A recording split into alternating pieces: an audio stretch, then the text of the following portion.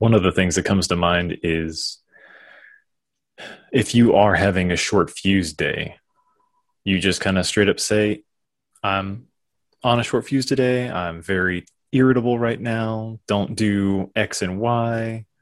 Please. Thank you. And that just lets me know, okay, I'll be a little bit more calm. Are you saying I do that or I should do that? You do that. Okay. Yeah. I do. You don't. I do that. You're listening to the Living and Leading with Emotional Intelligence podcast. You're listening to episode 59 of the Living and Leading with Emotional Intelligence podcast. I'm your host, Brittany Nicole. Today is an exciting day as I am introducing a very special guest, probably the most special guest I've ever had on this show. I'm being super biased right now because this guest is my husband, Mr. Alexander Savarda. And the reason that I chose to bring my husband on originally as a guest on my podcast, because I was panicking like, I don't think I have anybody lined up to do this, but actually I did. But I thought, oh my goodness, this releases on our anniversary, so that's actually perfect. Let's talk about what it's like to be in a relationship together and how emotional intelligence works within our relationship specifically.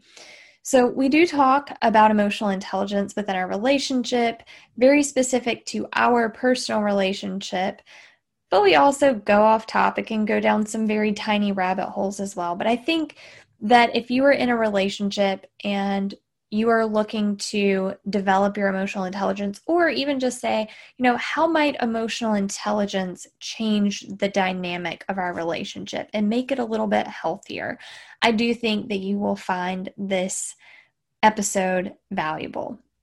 So as far as an introduction goes for my husband, it's going to be different. Instead of doing like my traditional background of the person and how we met and things, I'm just going to say this. I am so grateful for my husband.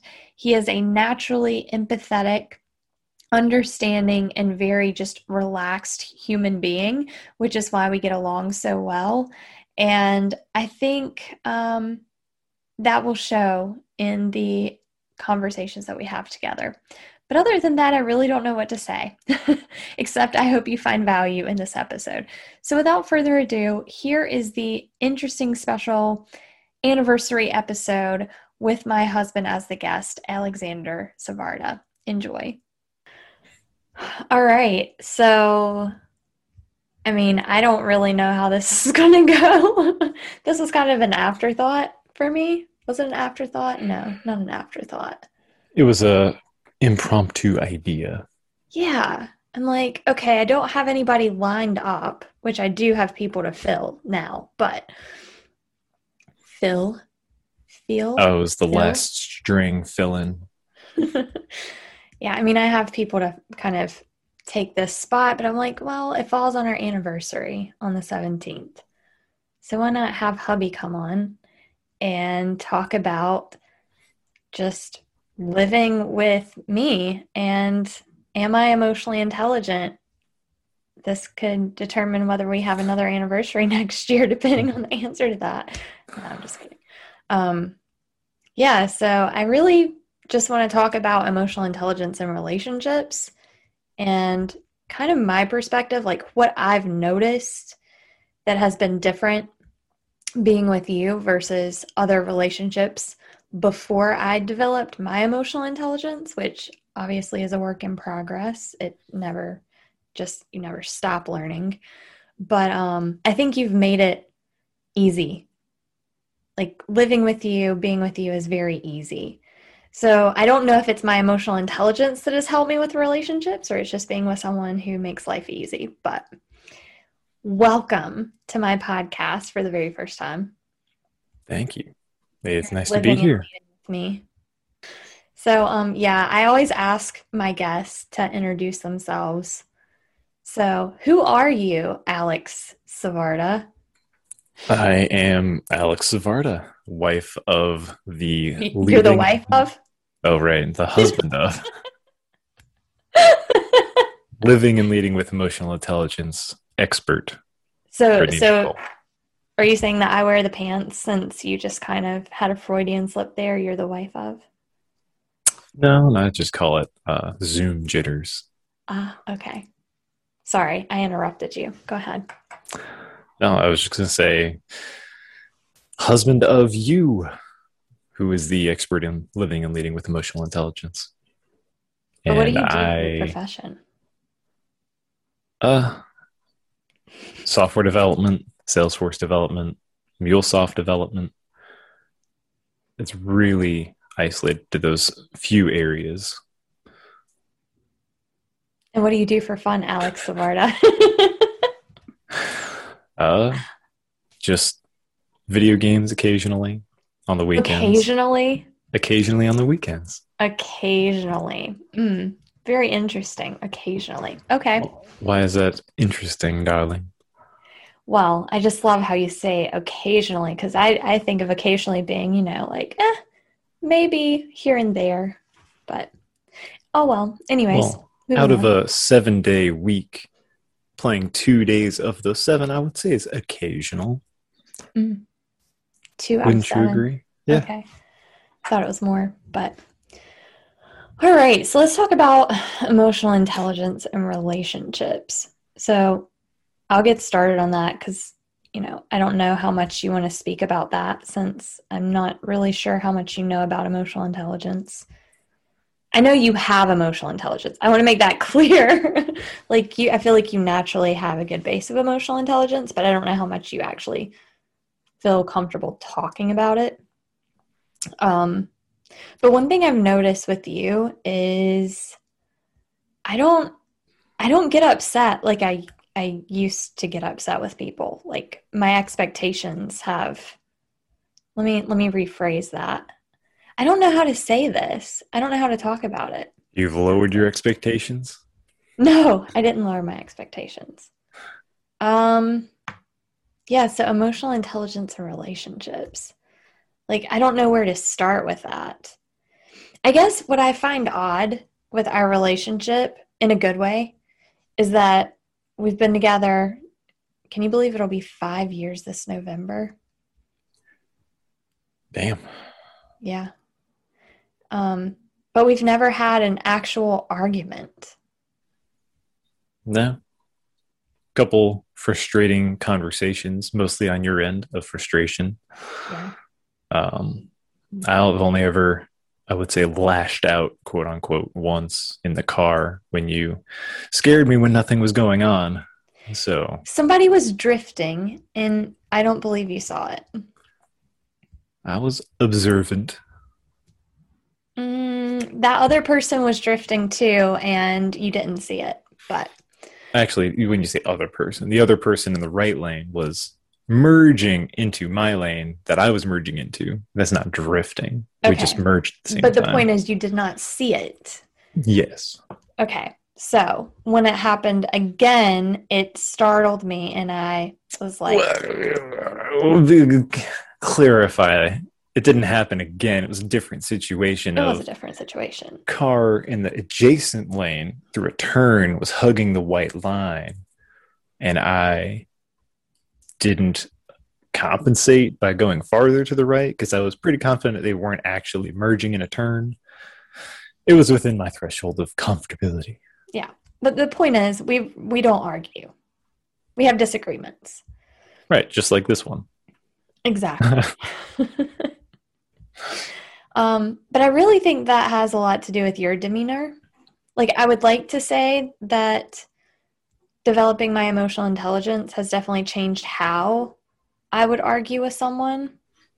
I feel like I am definitely more aware of not projecting onto people as much as I used to. I've never called you an idiot or a dumbass or a piece of shit. Not in any serious way, usually in a joking way. Well, yeah. I mean, we both joke with each other, but I'm being serious about it because before I dated you, I was only in really serious relationships, and both of those were toxic in their own way. Like, there was name calling, there was demeaning, there was like physical arguments where we would like push each other, and I would throw things. And I noticed a lot of that changing when I was in my very short 3-month relationship. We'll just call him Chris. We'll just give him a name, Chris. Oh, 3 that's months. a fun 3 name. months with Chris. And he was very passive aggressive. And I think a lot of that had to do with, I only met his dad once, but I think his dad was really passive aggressive too. And I noticed that it was around that time that I was really starting to get into EQ, and I think have that self-compassion for myself, which made me more assertive. And before, I would just cry. Like, if somebody talked to me poorly, I would just break down and cry, and then take them back and forgive them, and then call them names if they ever said anything to me again, and then we would argue and yell and scream at each other. And it would just be a cycle. It would just be this toxic cycle of argue, scream, shout, forgive, apology, forgive, repeat. Yeah, I mean, I just wouldn't stand up for myself. I wouldn't set healthy barriers. And I think that's a big issue with a lot of people, is when they go into a relationship, they have this idea of what they want. It's like, okay, this is what I want out of a relationship. And everybody goes into a brand new relationship with these set of expectations. And everybody tends to want to meet those expectations early on, right? Everybody wants to be the perfect person for that perfect someone, and vice versa. They want that other person to uphold the expectations that they have of them. And then once you're in that relationship for a good amount of time, the real person starts to show, right? Like, you can't hold that facade forever. It's like, obviously this is the person I want to be, but that takes a lot of effort and energy to try to stay calm in a situation that you would normally lose your cool, or tolerate something that really irritates you, but you're like, oh, it's not that big of a deal. And then it continues, and you're like, okay, I can't take this anymore, right? And both people expect the other person to change, instead of upfront saying, what am I willing to tolerate and what am I not willing to tolerate? And make that extremely clear. And I feel like I did that in our relationship. I feel like even before our relationship, when I was in that relationship with Chris, that I kind of let him know, like, here's where I stand with how you talk to me. If you do that again, this is what's going to happen. These are my boundaries. If you cross them, then I'm not going to put up with that. And that's exactly what I did. And I think that had to do with that self-compassion and respect for myself that I didn't have before. And I think self-respect is a part of being emotionally intelligent, because it's being aware of what you're willing to take, and you're setting those boundaries and effectively communicating that to the other person. Yeah, I think you touched on something interesting there with you're trying to be a better person when you're with someone new, but that's not realistically who you are in the moment, right? Yeah.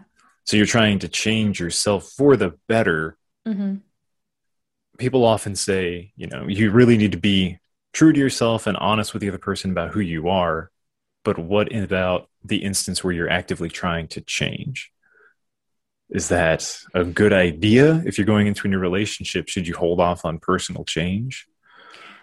I think it's like if you wanted to get into better physical shape or wanted to change your diet, you don't just take up, a brand new lifestyle overnight. It takes time, and you have to ask yourself, am I committed to this for me, or am I doing this for someone else? Like, if you take up a new diet or exercise regimen because you feel like the person you're with expects that of you and is going to leave you if you don't look a certain way or do certain things, then it's going to fail because that's not you. You're not doing it for you. And I think a lot of people put on their best face because it's like, ooh, I really like this person. I don't want to lose them. I can't let them see all of my flaws. All of your self-identified flaws. Yeah. Things that other people might not consider flaws, right? Yeah, potentially. But I feel like, I don't know, like the whole expectations thing. I hated dating, like absolutely hated it because I felt like everybody was trying to be fake, or be that best person. And I knew what that was going to be like. I knew what that was going to lead to. And with you, I kind of laid it all out there. Like, this is what I like and this is what I can tolerate, but not in a way that is requiring you to be someone you're not, right? Like, I remember our first date, which went really, really, really well because we went from the brewery to another brewery to like another place. Like, we didn't want the night to end. But when we sat down, I will never forget when I said, what do you like to do for fun? And what was your answer? Video games. And what did I say? Do you remember? No, I think your eyes kind of went up and opened, and then you're like, tilt your head back. You did that thing where you're like, oh, yeah. Shit. Yeah. Well, I made a promise to myself that I would never date anyone who played video games again. And the reason being was my very first husband was literally a video game addict to the point where he would leave work to come home and play video games, pulled me out of my chair by my ponytail to do a raid when I was doing homework on the computer. And we would have physical fights over him being on the video game. So that kind of scarred me when it came to video games because he was literally addicted to those things and they're addicting.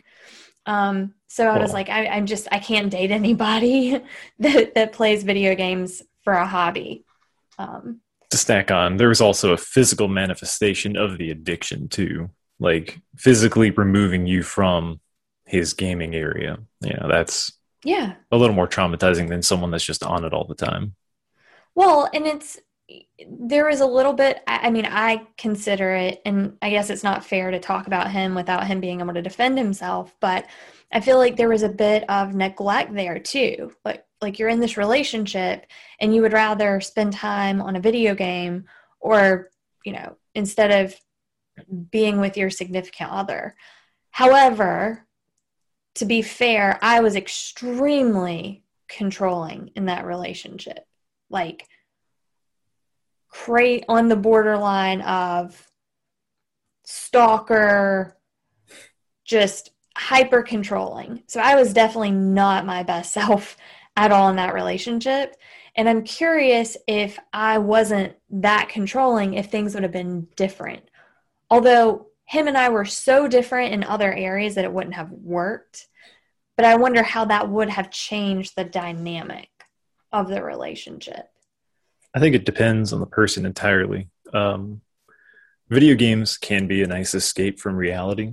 So with someone else who kind of just played with video games a little bit in a controlling relationship, it'd be a nice escape to just kind of get away from the over-controlling, overbearing spouse or what have you.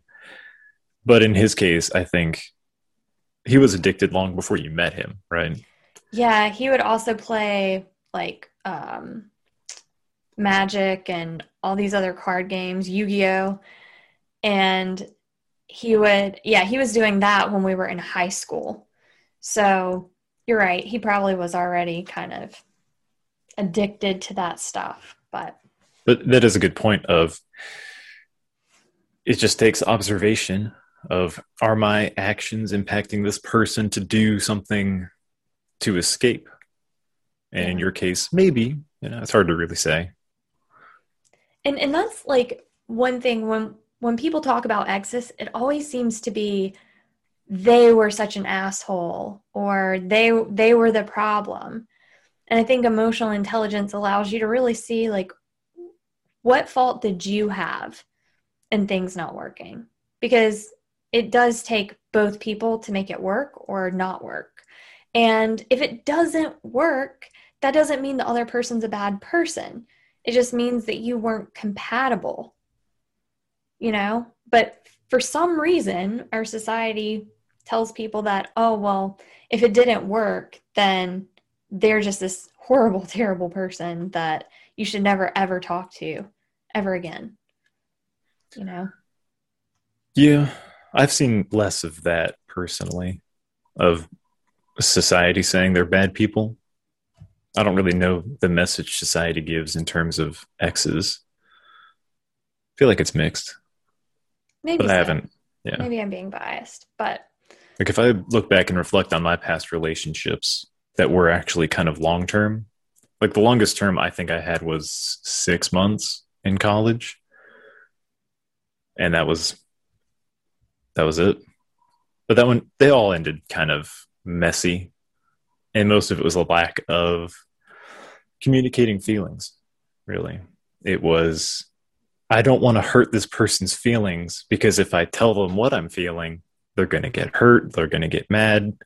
But eventually it boils over anyways because it's not sustainable to say, I'll just stay with this person to not hurt their feelings. And then 3 months later, it's like, hey, I finally have the courage to say what I wanted to say months ago. And it just ends a whole lot worse than it should have. Yeah. So, like back to our relationship, when we first started dating, do you remember? Oh, well, I was thinking of like boundaries, but I don't know if you remember that far back. I know you have a selective memory. But do you remember me like establishing boundaries with you? Actually, Yes. Scratch that. So when we first started dating, I had like chronic acne. Oh, yeah. Do you remember that? Mm-hmm. But I do remember that, like, I hated the honeymoon phase of relationships. I despised it. I just wanted to get over that, like, real quick. Like, here's all of my baggage and here's my mess, and you get to decide if you want to carry this with you or not, right? Not saying that you should dump all your problems onto someone and not work on yourself. That's not what I'm saying. But I think it's important that if you are trying to work on yourself, instead of pretending that that is who you are in the moment and then it falling through and your true colors showing, to just say, here are my true colors and here's what I'm aware of and here's what I'm working on. And while I'm working on it, I know that it's going to take time. Do you want to be part of that journey with me or not? Here's things about myself that I know will never change, like my interest, my expectations of myself, my expectations of who I want to be with. And I know that that's just not going to change. Are you willing to deal with that or not? Right? Yeah, I vaguely remember something like that. I'm sure if you started describing what you did, it would jog my memory. But the only thing that really stands out was your drive and determination to do more, or the I don't know how to describe it. I guess it's just drive. Have a powerful drive to do something big. Yeah. Like you were starting a business and you wanted to be with someone like that. Yeah, I did. But I feel like people listening are going to be like, well, why did you bring up chronic acne? Like that just kind of like was just mentioned. Oh. And the reason that I bring that up is because I wasn't hiding it. Like I didn't feel like I needed to cake on a ton of makeup, go to bed with makeup, wake up, put on makeup. Like it was just kind of like, here's what I look like when I wake up in the morning. This is what you're going to be looking at because I don't care, you know? Yeah. I mean, there's a caveat to that where when we met up at the brewery for the first time, you were wearing makeup. Oh, well, yeah. I I mean, couldn't tell you had any acne. the first date, obviously, you don't want to show up looking like a hag, come in my pajamas and my bedroom slippers. But I mean, I'm just saying, like, if we were just hanging out around the house, I didn't feel like I needed to be a certain, like, present myself in a certain way. It's like you accept me for me or you don't. I don't want someone who's shallow, which you are the furthest thing from that. But I do remember that when you brought up the drive thing, that was important to me. And I did want somebody that was as driven. And I do remember finding myself getting really irritated when I didn't feel like you had a specific goal in mind. But then I had to weigh everything out. But I think it took time to kind of weigh those options because I was teeter-tottering on like, okay, this guy is really awesome. He's super sweet, super kind. But I don't feel like he's going the same direction that I'm going with my career and life. And am I going to be okay with that?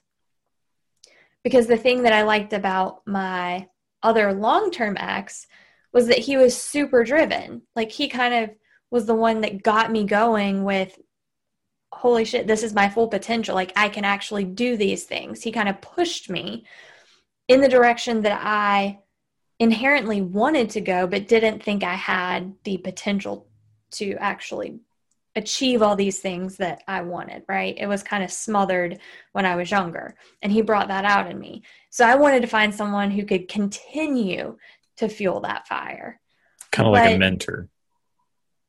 Yeah, kind of. Like someone to just, like a sounding board, bounce ideas off of, get their input, their feedback, like toss ideas around.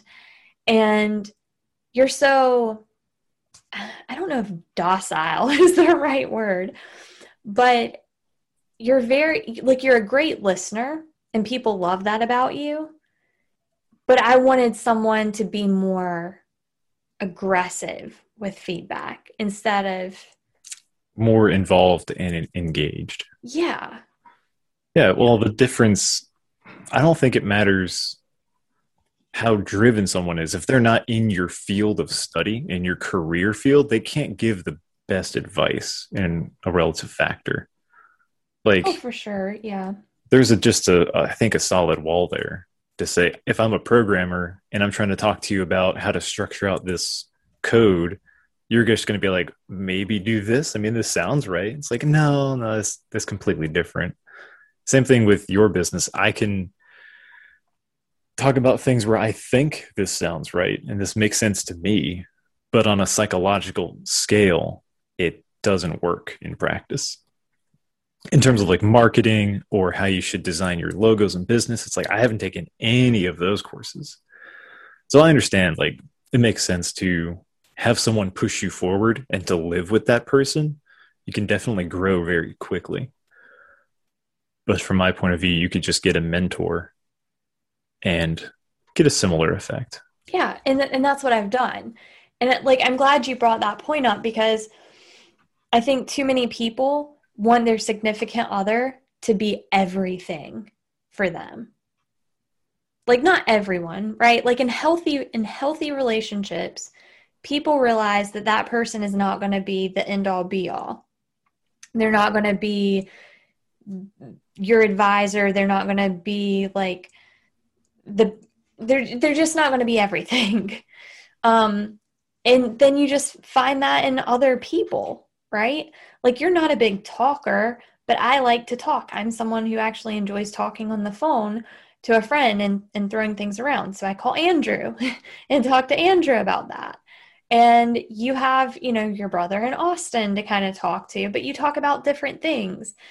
And so like for us, it's kind of more of a support system, right? More so financially now, right? But just when I'm having a bad day, Like, I love that I can just come to you and just get a hug from you. And before, if I had a bad day, I would just take it out on that person. Everything that frustrated me about them, I would just let it all out. And I think that's where emotional intelligence comes into relationships, is we tend to take things out on the people we care most about, because a lot of people feel like, and I know you're not that type of person, so you're kind of like, no, I don't see that. But not everybody's like you, right? You're very rare when it comes to that. Blushing. But seriously, most people take their frustrations out on the people they care about the most, because they know that they'll still be there in the end most of the time, until it becomes such a big problem where it's like, okay, I'm tired of you taking all your frustrations out on me, and I'm done with this. But people test the limits on that usually. And I think that's so unfortunate, because it just seems so counterproductive. If you want that person to be there for you, why would you lash out at them? And so I have learned over the years to better manage my emotions. Now, you know as well as anyone that I am fiery and I am stubborn and I am a short fuse. Emotional intelligence hasn't changed that in me. It's made me aware of it. And whenever I have those like very heated, well, I wouldn't say heated, those days where my fuse is a little shorter than most, I let you know it. Like, I may stomp, I may like put my fist down on like the cabinet, I may like, you know, but I don't take it out on you, right? Like, you may say, what's wrong? Are you okay? And I'm like, this, you know, I let it out, and that's okay. And I want people to know that, like, being emotionally intelligent does not mean that you are calm whenever things are falling apart. You can still have those feelings. It's good to express them. The thing is, you just need to make sure you're not taking it out on yourself in a negative way or out on other people in a negative way. Right? Yeah. One of the things that comes to mind is, if you are having a short fuse day, you just kind of straight up say, I'm on a short fuse today. I'm very irritable right now. Don't do X and Y. Please. Thank you. And that just lets me know, okay, I'll be a little bit more calm. Are you saying I do that, or I should do that? You do that. Okay. Yeah. I do. You don't. I do. You don't hide it. You don't say nothing's wrong. You don't say I'm fine. Yeah. You say, no, it's just this. So communication is really good for that. I was going to bring something up about that, of communication in a relationship. Oh, that was too long ago. I want to, like, while you're thinking about that, no, like, that's the thing. Like, I know what my triggers are.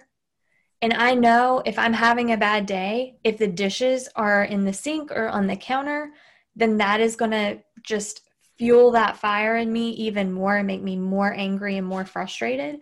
So yeah, I come to you and I say, babe, I'm having a really shitty day. I'm pissed off.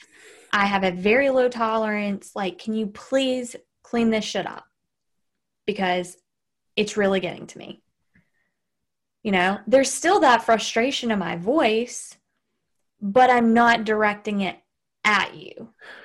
Yeah, that's actually what I was going to get at, is communicating with your partner to get to a level where, you know, when they're angry, they're not angry at you. When they have that tone in their voice, it's not directed at you. It's just, that's how they're feeling. That's how they're going to sound. Because like with you, you'll sound frustrated when you speak. You raise your voice a little bit during discussions, but that doesn't mean you're getting frustrated necessarily at me. Right. It's just you're feeling that. And so for me, it helps to know that's what you're going through, versus assuming and internalizing that, oh, she's getting mad at me, she's frustrated at me, I need to be quieter and better, and I'm just doing something wrong. So having that established line of communication with your partner to know they're not directing that anger at you necessarily. And I think it's not just for you to interpret that, right? It's also my responsibility, or the person who is frustrated or having those feelings, to effectively communicate that. And I also want to make it clear that saying, "You're a fucking lazy asshole. Sorry, babe. It's not you. I'm just frustrated." No, it's not the same thing. Like, you can't call someone names or call them stupid and say, "I'm sorry, I just called you an asshole, and sorry I called you stupid. I'm just really frustrated." No. That's not okay. It's, "Fuck, God damn it. I'm really frustrated. I'm not mad at you. I just need to let this out. Just let me vent, please." Right? Yeah. Yeah. For sure. And that's something that I talk about with Generation EQ and parents. You know, parents want their kids to be calm and not react and not throw tantrums and not behave in certain ways, but it's not realistic. Like, everybody needs to express their emotions. If you're feeling anger, that's a high energy emotion. So you can't expect them to handle it in a lower vibration of energy. They have to express it in the same intensity that they're feeling it. It's always do no harm, right? Do no harm to yourself, do no harm to others, and find a way to exert that energy. For some people, it may be going for a run, which is, to others way more effective than screaming or, punching like a pillow or what have you. But punching the pillow and screaming is still an effective way, as long as you're not taking it out on someone else. And letting that person know, heads up, I'm going to go upstairs, close my door, and scream for a couple minutes. Don't think anything about it. So I have a question about that, because I don't know the right answer. When you train a child to, say, take out their emotions physically on a specific pillow or on like a punching bag, what if they're in a situation where they don't have either of those things? They've been now conditioned to say, I have these feelings and I'm used to taking them out physically, and I don't have anything around me except maybe people. They don't have pillows or punching bags. Well, for kids, I would prefer not to teach them how to take it out with physical things like punching. I would stay away from that altogether. Like, if you're an adult and you want to go downstairs and hit a punching bag or a pillow, fine, but hitting anything, I guess, I shouldn't have probably used that as an example. With kids, I recommend usually stomping or jumping up and down, screaming into a pillow, something like that. And a lot of parents might say, well, I don't want them doing that in public. The thing is, they're going to react anyways. Kids have tantrums in public all the time. And usually what happens is the parent will try to threaten them by, if you do this or if you act this way, this is what's going to happen. Well, now the kid's even more upset because they don't want a privilege taken away or a toy taken away, or, ice cream that they were going to get after the shopping was over, like, taken away. So now they're more upset. Instead of the parent saying, look, I know you're experiencing this feeling, here's your scream pillow, or let's go over here in this corner and just stomp it out because you've got a lot of energy, and just let them get it out. They're going to explode anyways because they have that emotion. But if the parent allows them to do that, it's going to shorten that time for the temper tantrum. You're not going to have this back and forth, and they will grow out of it. It's not like your 10-year-old is going to be doing the same thing that your 2-year-old does. As they emotionally mature, they will learn more effective ways to better handle that energy in a way that's not going to disturb other people. But you can't expect a 2-year-old, 3-year-old, or 4-year-old, sometimes even 5-year-old, to not behave that way in public. It's just not realistic. Right. You're telling them to bottle up everything and just contain it. Exactly. And I think that's the problem with a lot of adults is like, we bottle it. Well, what happens when you put a lot of pressure in a small space? Eventually, it explodes. Yeah, I was going to say it's analogous to a pot of boiling water. If you don't release some of the pressure, you just try to put a lid on it, it's going to seep out and eventually explode. Yeah. You just got to start draining it. So that screaming into the pillow is like just siphoning off some of that water, reducing the pressure. Well, it's just like dumping the pot upside down at that point. It's not siphoning it. I mean, you're just letting it out like right then and there. And it's definitely a more disruptive way, I guess you could say, of doing it. Because who likes to hear a loud screaming child, right? But that's why I recommend parents carrying a tiny little pillow around with them or a plush stuffed animal. So it's like, you probably need to let that energy out. Just scream into it. It's better than them just doing it in the store without something, Yeah, I'd be curious if you could create kind of like a snail shell, a cone, where you've got different... You just shove something over their head? No, it's like they scream into it, but it goes through this cylindrical or circular channel, and every so often there's a block or a foam block that reduces the sound. You're going to patent that? I'll have to come up with some designs. Yeah. Well, anyways, but I just wanted to kind of talk about like our relationship, because guess what? Today, well, I say today, we're recording this 2 days before, but they don't need to know that. Yeah. Okay. Today is our how many year anniversary? 3, 2. Oh.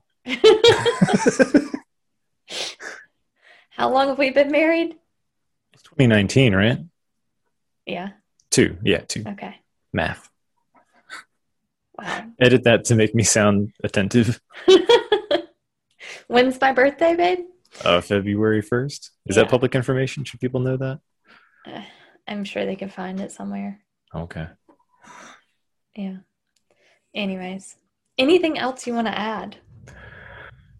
I don't think so. Covered some of the basics. Oh, one thing I wanted to touch back on. You had said when you were going to explain if you were going to keep dating me or not, the toss-ups, you had prefaced it by saying, I'm going to be honest here for the first time. I was like, you're kind of saying you haven't been honest with me in this whole relationship up until now by saying that.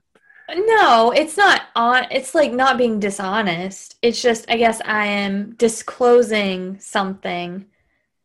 I mean, that's not like lying to you. It was just like at the beginning, I was kind of on the fence, like, do I continue dating this guy or do I break up with him? And I was talking to my roommate at the time about it because I'm like, he's a really great guy. I just don't feel like he's driven. And I feel like I need that in my relationship.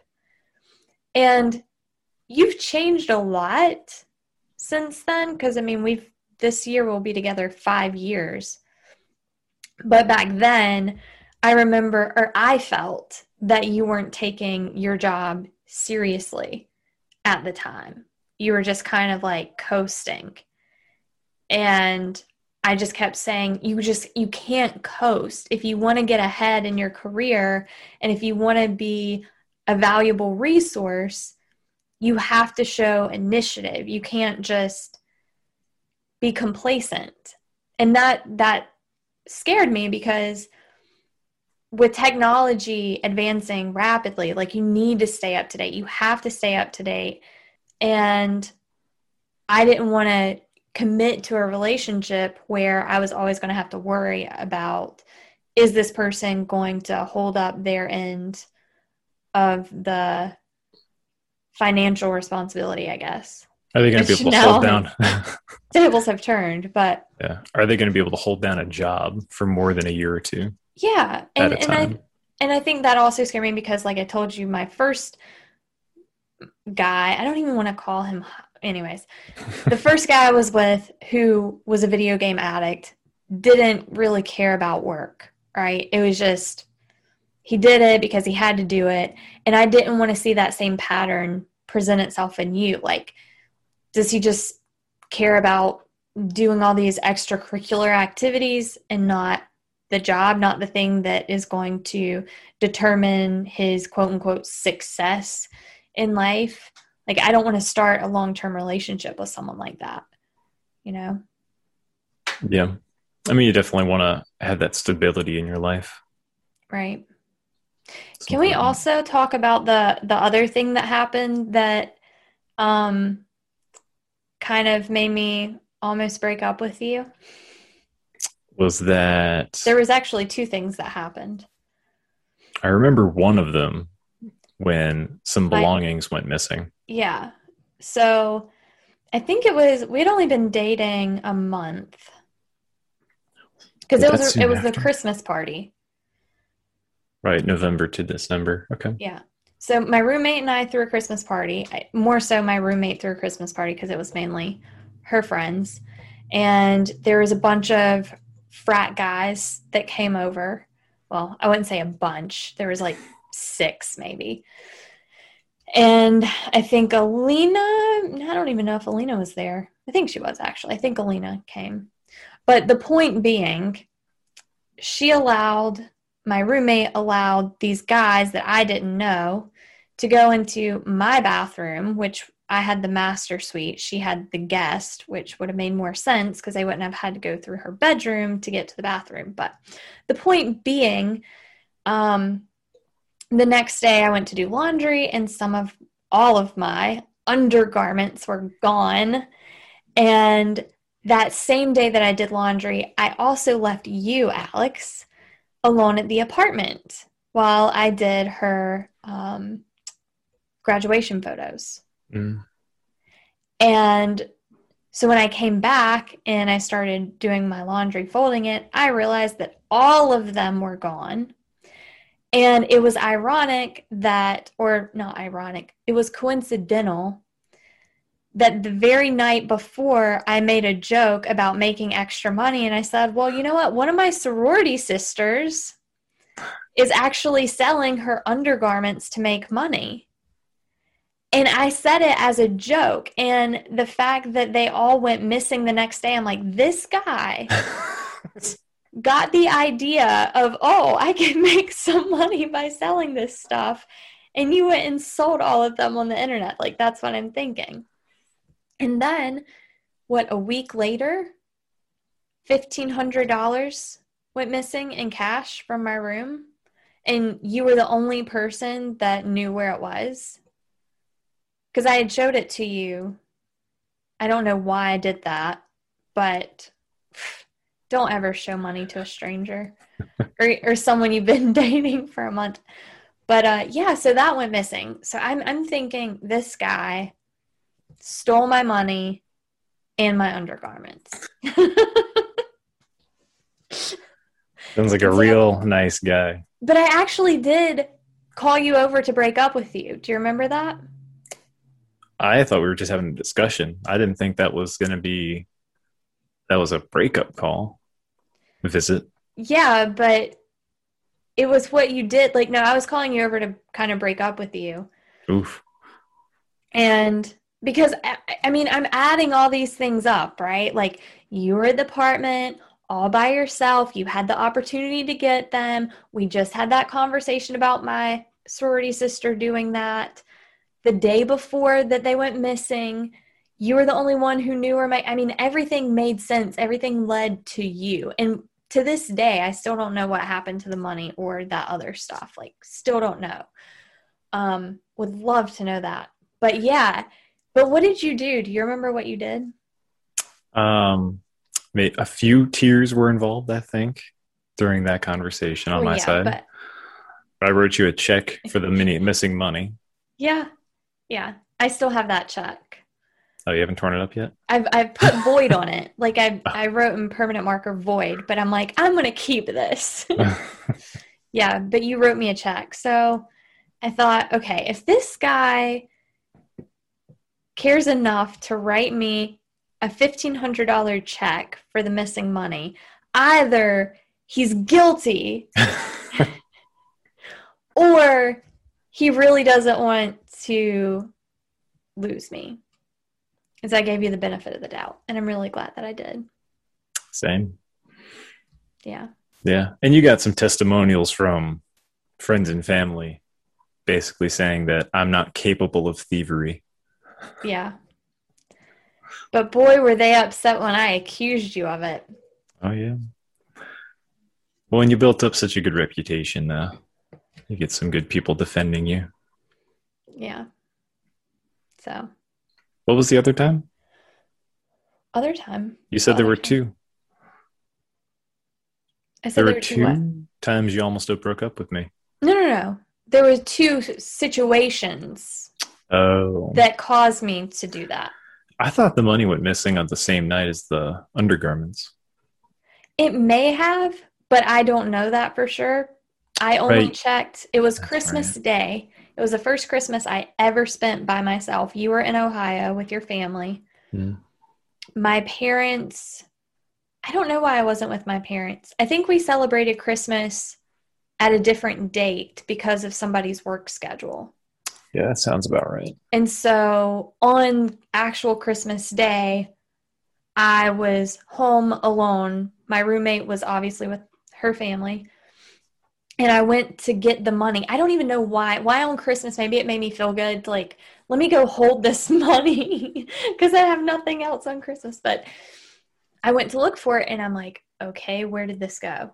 And I dug through everything. I knew where I had placed it. I could not find it anywhere. So, yeah, I have no clue what happened to that. It'd be nice if there was some kind of a machine. Just ask one question in your life. I don't know if that would be the question I would ask. Like, yes, I'd like to know, but I'm sure there's more important things that I would want to know. What would you ask it? What would I ask it? Yeah. I don't know. I'd have to think about that. What would you ask it? I've actually thought about, like, if there were such a thing, what would I ask it? And I daydream about deliberating over the question for weeks. Because if you ask the right question, can really benefit you in a lot of ways, either financially or emotionally. Still haven't come up with an answer, a question to ask. Talking about, like, daydreaming and thinking about things. I guess this wasn't a daydream. It was more of a nightmare. I was so nervous, like, about this interview with you. Because I know how, I don't want to say non-social, but I would. Okay. How non-social you are. I've tried to take some videos of you for, like, Instagram or something, and you just kind of, like, freeze up. And I'm like, oh my gosh, how is he going to be on a podcast? But you did good. I'm proud. Conversation usually starts to flow after the first 7 minutes. You start to get more comfortable. Your nerves calm down a little bit. But for me, the nervousness comes from, well, what am I really going to talk about? What insights can a man with no experience in this field really give? Well, no formal experience, but like I said, I feel like you are naturally an empathetic, caring person who's a good listener and doesn't take your frustrations, which you don't get frustrated very easily ever, unless you're in a car. Used to be. I don't even get that frustrated in a car anymore, unless someone does something really dumb. But I've stopped playing the speed lane, on the passing lane more, or the right lane more, and just calm down in general. So yeah. So I guess to sum it up as a recap, it's to have a healthy relationship, it's important, especially if you're going into a new relationship, to establish those boundaries up front and unwavering expectations. And what I mean by that is like, this is my expectation of my significant other. If you don't check these boxes, I cannot accept anything less than that. But also being realistic with those expectations too, right? Like there's this dance of, my expectation is you don't take your frustrations out on me. I expect nothing less than that. Instead of, I expect you to be this weight and this, look this way, or expect nothing less. Like, not the shallow stuff, but more so the things that really, and I mean, maybe some people, that is like something that they expect. I don't want to like say that what works for you isn't for me. The point is like, be realistic, really know what your values are, because people are going to age. You may want them to be a certain way, but they're going to age. So if there's not something deeper than that emotionally or intellectually that you care about, then I don't know what to tell you there. It's also probably not a good idea to assume like, oh, I'll be with this person for their looks now, and just assume I'll grow accustomed to their mannerisms and style as we grow together. Yeah. Because you're taking a big chance there. You brought up something. So, okay, I know we're going to wrap it up, but I spoke to a men's group, and they were all like wealthy entrepreneurs, executives, right? And a couple of them brought up their relationships with their significant other, how they wanted to have an intellectual conversation with their significant other, but all they cared about was hair and makeup, and they didn't care about having those deep conversations. And they're like, that's what I really long for. And I said, well, did you know that when you got into this relationship? They're like, yeah, but I thought she would change. It's like, so you marry this quote unquote trophy wife, right? And she's beautiful, she's gorgeous, but then you can't actually connect with her on a deeper level, but you're expecting her to grow with you. Is that what you're kind of talking about? Like, in a sense, yeah. I think it's pretty much the same thing. Or, well, actually, so that one's talking about the other person changing to your image. I think what I was referring to was your tolerance level for somebody or your interest in someone changing. Very similar things. oh, okay. Yeah. When you said they, you meant the wife, right? You said they only care about hair and makeup? Yeah, the wife. Okay. Yeah.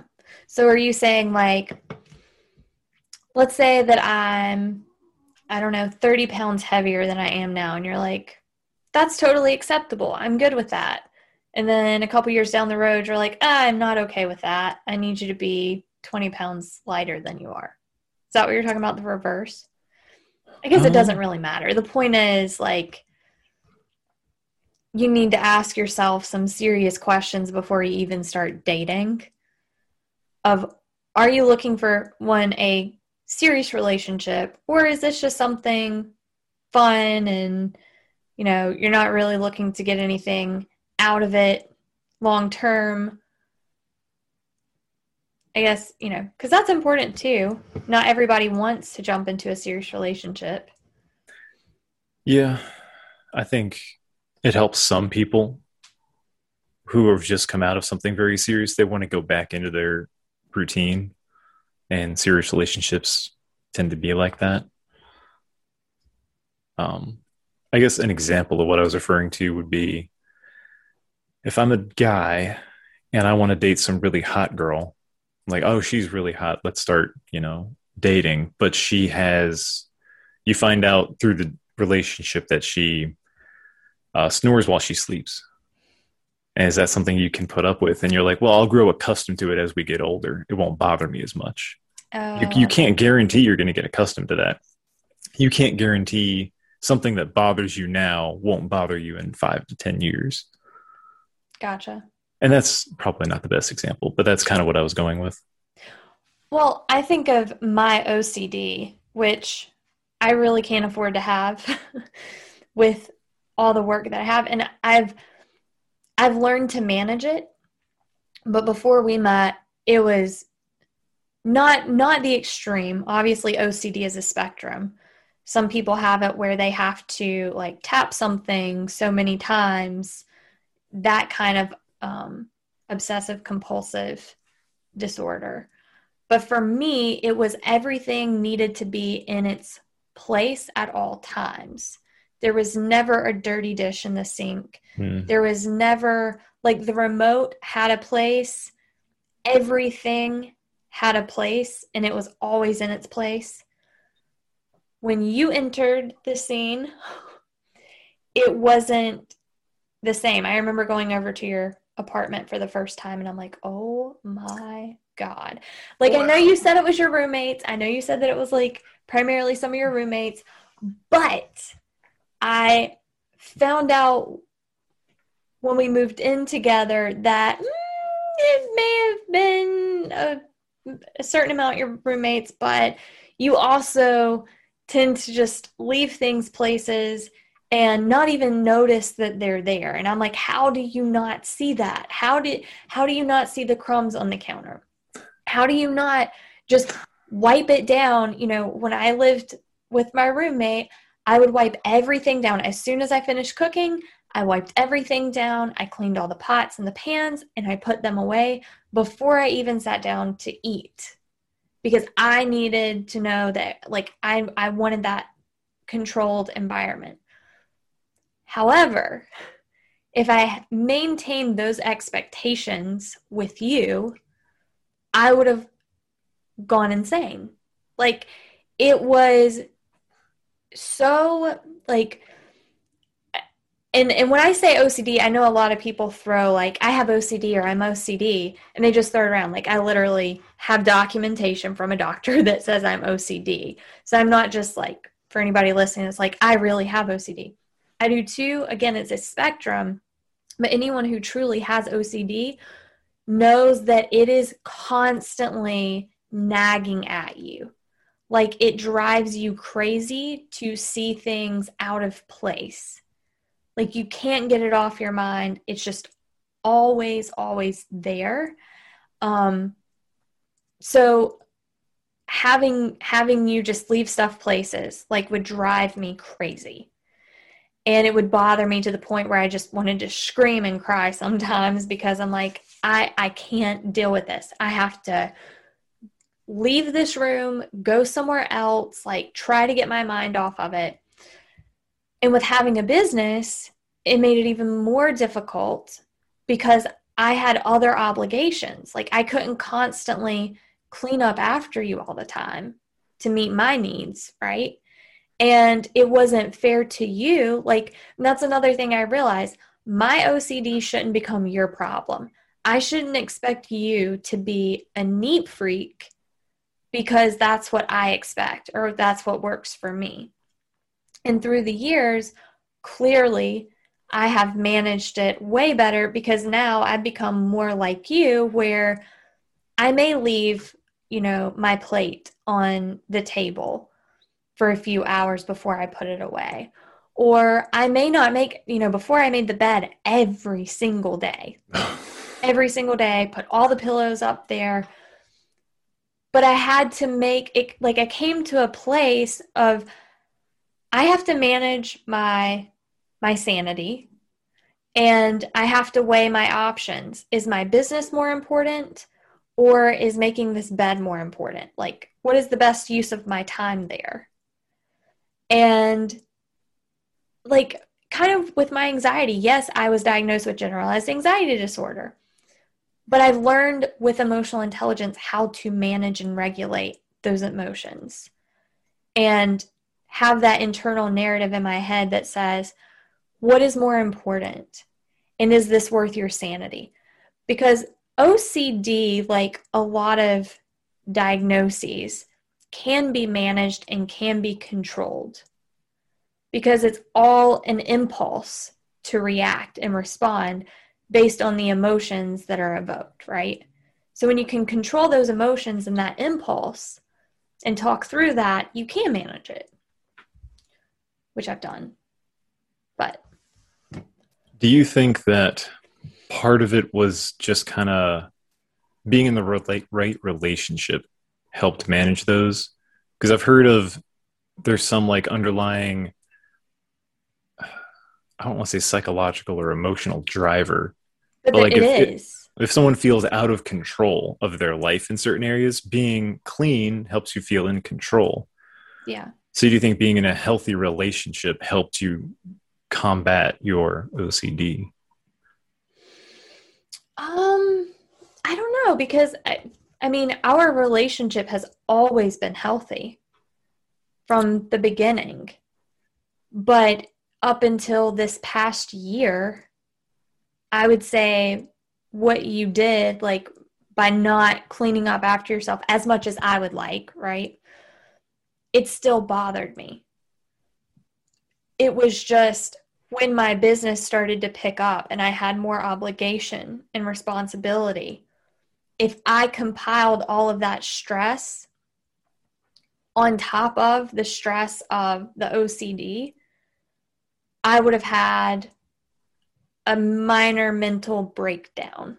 Like, you know, and I've had those before where I had panic attacks triggered left and right. Like I had a mini breakdown my first time going to college where I just wanted to run and escape. Like I can't explain it. I don't know what technically defines a mental break, but I would say that it was definitely a mental break. And I could feel that building up with the house and with the business. And I knew I had a choice to make. I knew that I was creating this reality. Like you said, there is a psychological component that we do have control over. Unfortunately, many of us aren't told that we have control over it. We're just told, oh, you have this disorder. Here's some medication, like go treat it. But you can, like, people get over phobias too. It's kind of the same thing. There's an experience in your life, and obviously, like my upbringing, I think that's where my control came in, is because my environment growing up was out of my control and messy. Whereas as an adult, now I have that control to organize my environment in a way that is suitable for me, right? So I think that's where mine came into play. And whenever things would be a hot mess, it would trigger those same feelings, that lack, like you said, lack of control over my environment. But what I came to realize is I have control if I'm going to let this affect me. And I switched the control from being material control to psychological control, emotional control. That's very interesting. Yeah. It's cool to hear. I am glad you stopped making the bed every day because, oh, it was such a pain. Put the pillows on the bed, take the pillows off the bed. Put the pillows on the bed, take the pillows off the bed. I remember when I made up the rule that the first person or the last person out of bed had to make the bed. And so as soon as I would wake up, you would literally just throw yourself physically out of the bed onto the floor, and you're like, not it. Yeah, and we would kind of race each other to do that some days. Yeah. Which just shows you didn't want to do it either. Oh, of course, no. Like, and that, like, that's another thing with OCD. It's not that you enjoy cleaning all the time. It's that you gain that pleasure from the end result. Right? I didn't enjoy making the bed. I did enjoy seeing it made and having that nice environment. Yeah, I think that's a misconception a lot of people would probably have, because up until now I had forgotten that that's the reason or that's the driver behind your desire to have a made bed. I thought, oh, you just like doing it or you want it done, really forgetting that it's really just the made bed part. You don't like making it. Exactly. Kind of like people like to have money, but they don't like doing the work to make the money. It's kind of like you like the end result. Yeah. Let me take that back. Some people like I enjoy my work. It does get overwhelming sometimes, and I don't know how to set boundaries for myself. Like this past week when we went on vacation, and I had a laundry list of things I wanted to complete and was upset and anxious because I didn't get it done on vacation. But again, that was a conversation I had to have with myself, like what's really important. Yeah. And I think with relationships, people need to have those conversations with themselves more often than expecting someone else to fix their problem. Like, it's good to have conversations with your significant other, but I think you need to have a conversation with yourself first and talk through, like, what is my objective of having this conversation? What am I looking to get out of it? Am I, like, putting something on someone, like a burden that isn't theirs to bear? And it makes things run much smoother when you do talk to them. Yeah, it's really tough to have those conversations with yourself or those thoughts because I don't know if it's just recently, but it's hard to turn down everything else that's going on, to turn your phone off, to stop looking at it, to not be on the computer, to just actually think really hard and follow through an entire thought process of how am I going to do X and Y to get Z. I just get distracted too often, and it's hard because you start going down this difficult thought process and path, and you want to distract yourself from it because it's not necessarily fun. It's not easy. Interesting. Maybe that's just me. I like thinking. I enjoy just being alone with my thoughts, but well, I think too, though, you're always, like you said, you're always being stimulated by your phone or by a computer screen. And I think it's really important for people to limit that exposure because it does make just thinking and being in a quiet space challenging. Yeah, I was more going towards lost my train of thought there. See, interesting timing.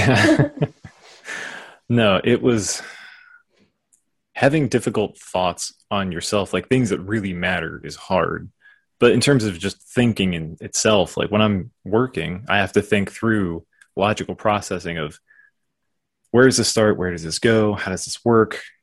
And how is this going to work? Like it takes a lot of in-depth thought and it's hard, but it's enjoyable.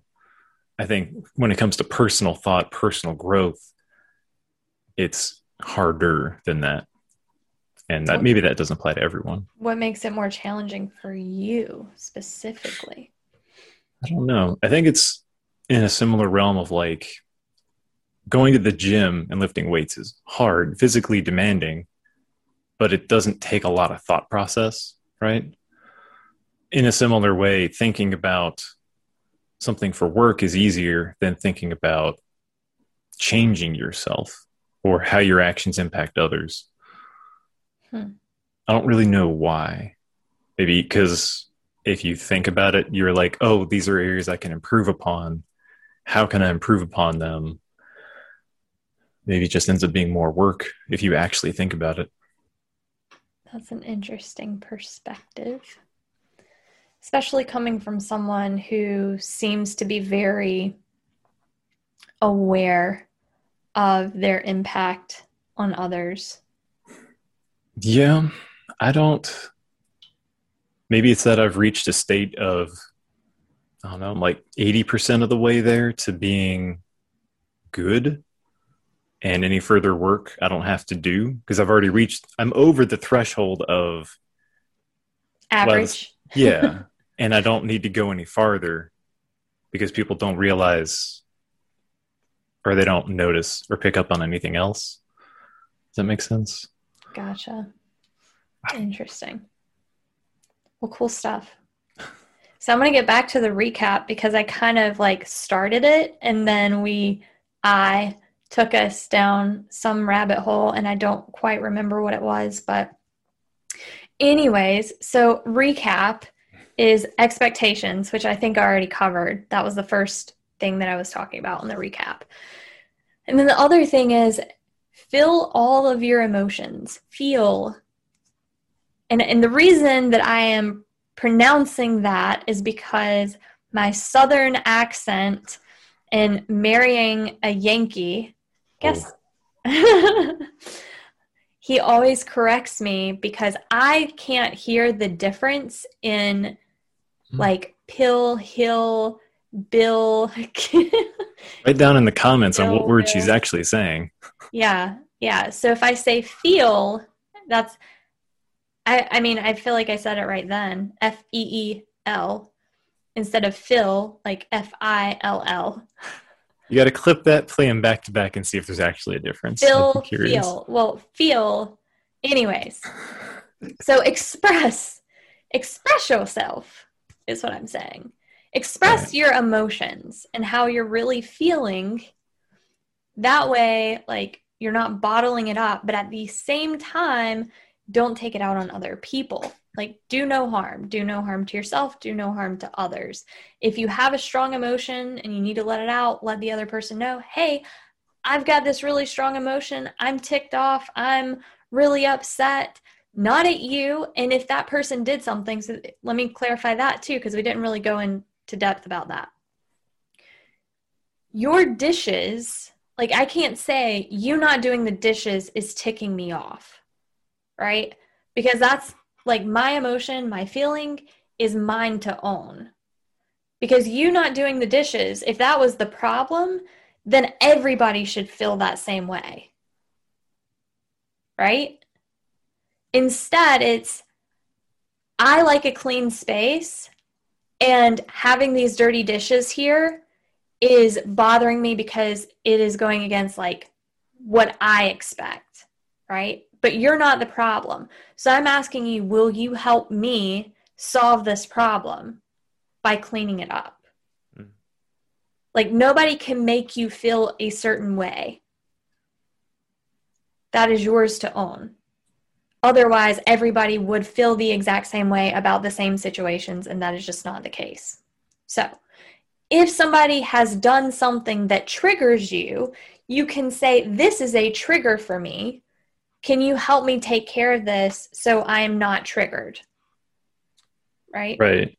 So it's a good idea to rephrase how you ask someone to do something. Yes. Instead of you telling me, hey, babe, clean up your dishes. You have to do this thing. You would say, hey, it would make me feel a lot better if you cleaned up those dishes. Yeah, I mean, and you don't even have to put it in that way. Like, you could literally say, and I've said it to you before, like, this mess is driving me insane. Can you clean this up? Like, it's the mess that is making me have that feeling, not you. So instead of saying, like, you're ticking me off, you're getting on my nerves, it's like, what about that person? What is that person doing, or what has that person done that's really getting on your nerves? It's not that person that's ticking you off. It may be a way that they said something. It's like, when you said this, that triggered this response in me. Right? Yeah. It's kind of like when we talk about, we put adjectives before the noun. So that's a bad person, or that's a hypocritical person. It's like, no, they're not a hypocritical person. They're a person who is being hypocritical. It's a tough distinction to make. I mean, I guess if you're not used to it, but it does make sense, because whenever you put an adjective before the noun, you're making that part of that person's identity. Yeah, that's true.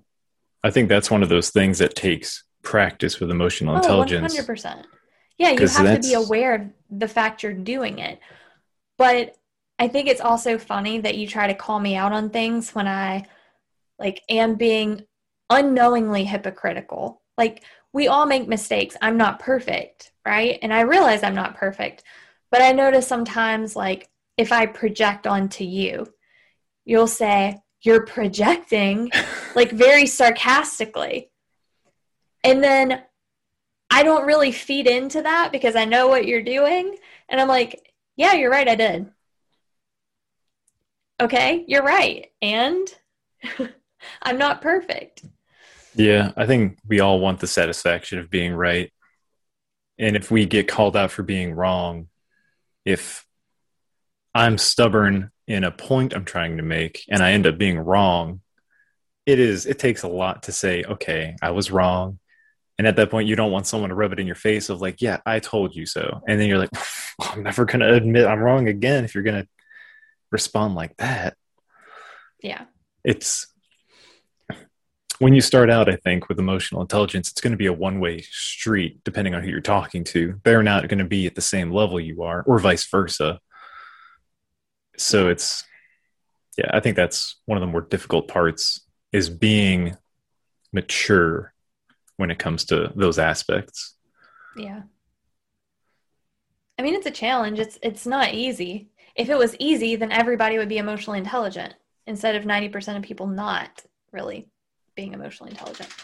And it's not anyone's fault per se, because we weren't taught how to do these things. But if you're listening to this and you're becoming aware of it and you want to change and transform, then that's something that you have to learn to take responsibility for instead of, dismissing it. And that's the problem I have with a lot of, I don't want to get into the subject because it's heated, but like with religion, there's nothing wrong with religion in and of itself. It is when people put themselves on a pedestal and exalt themselves and think that they're better than someone else, and they don't see the hypocrisy in the things that they do. And the same thing happens with emotional intelligence. Like, I don't want to shame people who haven't developed their emotional intelligence at the level that I have, because I was where they were. If not, I was like even further past that, right? Like in a worse place than potentially they are. And I realize that. So I don't want to shame someone for not being as emotionally intelligent. And equally, I know that I'm not where I want to be. I still have a long ways to go. So it's like giving other people grace to grow and develop at their own pace, and being that person that supports them, is empathetic to them, and being aware of your own faults at the same time, realizing that just because you've done work doesn't mean that you're perfect. Or better than someone that hasn't. Exactly. Yeah, that's another difficult mindset change of help raise others up instead of push them down. Is you want them to do better and you want to do better for them, right? Yeah. More difficult things to work on. For sure. Well, happy anniversary. Oh, happy anniversary. I think there's a little bit more of the recap you want to do. Went off on a third tangent. Okay, well, let's reel it back in. So expectations was the first thing, and just being clear about how you're feeling and not tacking on that feeling to the fault of someone else. Like, you are the reason for my feelings. It's like, no, your feelings are your own. Own it. Don't take it out on other people. And set boundaries up front. Like, don't wait, If you're trying to work on yourself, then let people know like that in the beginning, but don't try to be the perfect person up front, because ultimately that's just, your true colors are going to show. It's always good to work on yourself, but just be who you are, which I think is hard for people because that is who they are in the moment. People change, right? A little bit every day. They don't change drastically. If someone is trying to change themselves in a drastic way, like create a new image of themselves and how they want to be seen, is it a good idea for them to convey that to their new partner to say, hey, I am working on changing this about myself because I used to, up until recently, act this way. Is that a good idea? I just think about the dating scene and how everybody is just kind of putting their best foot forward all the time. And it's more like, it's very surface level. And when you and I started dating, I just wanted to skip all of that and just be like, here's who I am. in and I think also, gosh, there's just, it's so big. It's such a big topic because people say, well, this is who I am. But then they're using that, this is who I am, as an excuse to be an ass. Right? Like they act a certain way and they're like, well, that's just who I am. You want me to be my authentic self? Be your true self, but also realize that that does not give you permission to do harm to other people or be crude or rude to other people. That's my thing. Be who you are as long as it's not doing harm or being hurtful to someone else. That makes sense. Yeah. It's a complicated topic. Yeah. There's a lot we could cover. But I think that's good. Yeah. I don't know. Oh, okay. Go ahead. Do you have more? I forgot all the other stuff. I think it was just expectations, boundaries, communication. Was there anything else? I don't think so. One quick touch up. You had talked about setting boundaries, and I don't really recall specific examples of those. Did we go over that? I don't think so. I briefly did. It's like, if you're going to talk to me about something, you have to talk to me in this way. Don't if you call me names, I'm done. Or if you do this thing, I'm done. That's what I think of as boundaries. Like, if we get into an argument, if you need to handle it in this way. If you don't handle it in this way, if you do it in a disrespectful way, you're overstepping my boundaries kind of thing. Because boundaries are different for everybody. It's just knowing what you're willing to tolerate and being respectful to yourself. It's like, I'm going to be respectful of you, you be respectful of me. That's where I draw the line. If you have a really crappy day and you want to vent, then you can vent, but you're not going to direct it at me. That's where I draw the line. When someone's drawing boundaries, should they write up a list and say, all right, these are all the things that I tolerate and don't tolerate? Or do they keep it in the back of their mind? And when one of those boundaries gets crossed, they politely bring it up and say, I see what you're doing here, but I would prefer if, we did it X way.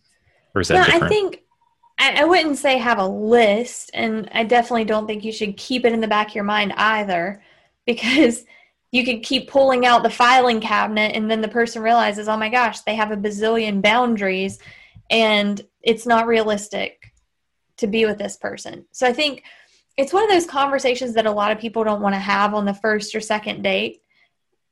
And I think it really depends on the type of relationship you're looking for. If you're dating, like I said, for fun, then you're not going to have that conversation. But when you and I started dating, I was looking for a serious relationship, right? And I was, I think, 28 when we started dating. So obviously, I was trying to find someone to be with long term because, my biological clock's ticking and you want to have kids, et cetera, et cetera. So I was looking for seriousness. And I think if you are looking for a serious relationship, that should be a conversation you have on date 1 or 2, in my opinion. Maybe date 1, you get a feel for that person. Do I want to have another date? I guess it depends on how fast you're moving. I'm basing that off of how quickly we moved. So it's not fair to say you should have this conversation date 1 or date 2. I had it, I think, date 1 or date 2 with you, where we were sitting down talking about what we were looking for in relationships. And that's where I had said, I'm not going to date anybody who plays video games as a hobby. That was one of my boundaries. I don't know if that's a boundary or expectation. I guess more of a... if you were a boundary, you would have ended it there. Yeah. But you said, well, I don't, play it religiously. Like I'm not addicted to it. And so at that point I said, okay, I'm going to give him a chance. And you're very good about, if I say, hey babe, like, let's spend some time together. You wrap up what you're doing within like a few minutes, and then we spend time together. There's no argument about, I've already promised I'm going to do this raid, or I've already promised the guys I'm going to be on at this time, and too bad. Like, you always put me, I don't want to say me first, but you see that as a secondary. Like, that's not a primary. Yeah. So, and that was kind of the reason. So I guess it was kind of a boundary. Like, if you play to the point where you put that before me, that's where I draw the line. Right? Yeah. And you still get irritated with how much I play sometimes. Yeah. I mean, it's just like, I feel like every time I come downstairs, you're on the computer. I'm just like, Jesus Christ, have you stretched your legs today? Like, have you even walked outside? I mean, there was a point where you hadn't been outdoors, like step foot outdoors, in over a week. Yeah, I think it was like 2 weeks. Yeah, I was going to say 2 weeks, but I didn't want to like throw that out there if I wasn't right. But yeah, I think that is what bothers me, is like, how can you just sit in front of a computer for hours on end like that? I mean, most of it was work stuff, of just being really deep in the weeds of a project. And then when you come out of those weeds, you're just boggled down with so much real world garbage you want to escape. And then you turn to video games for, 6-8 hours, some minimum amount, realistic amount. Yeah, totally. But yeah, but I'm kind of like, and I will say on days where I'm emotionally drained, it bothers me more whenever I see you on the game. And I think if I'm being honest with myself and do like a more deep analysis, it is more of the envy of your leisure time.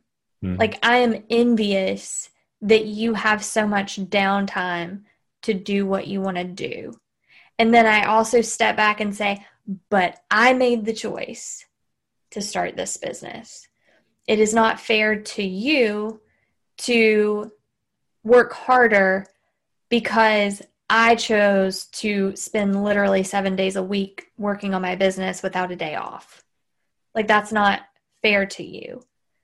And again, that's where emotional intelligence comes in, is understanding the source of that emotion. Why am I angry right now? Why am I super upset? Well, really, it's not anger. I mean, it is anger, but it's also envy.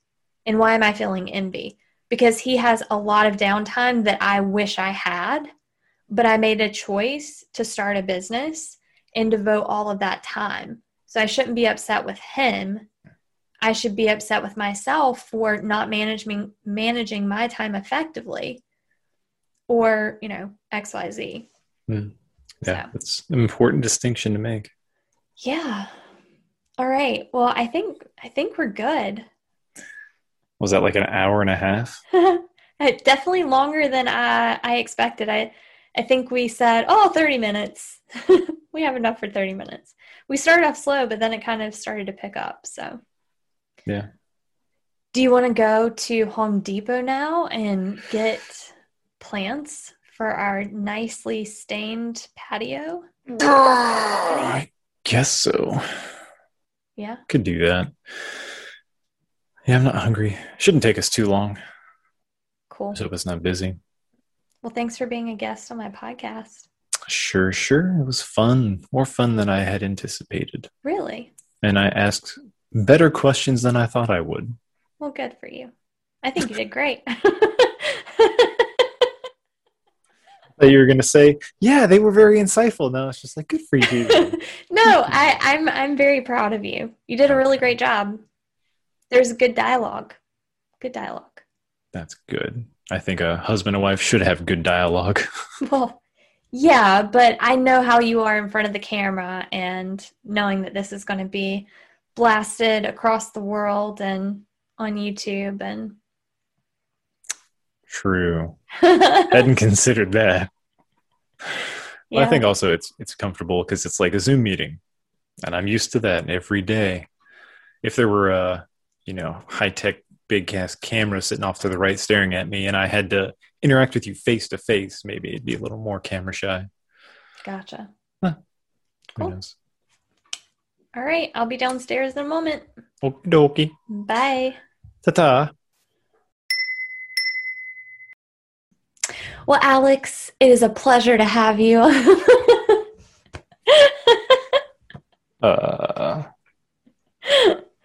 Wait, you don't like that intro? What are you doing? it fell.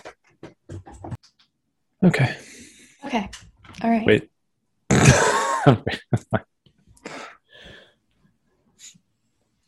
You ready? Probably not. Today I have a special guest on the Living and Leading with Emotional Intelligence podcast. I'm just kidding. I'm not doing that. Okay. I mean, you can if you want to. No, I'm not going to do that. That's weird. Okay. Okay.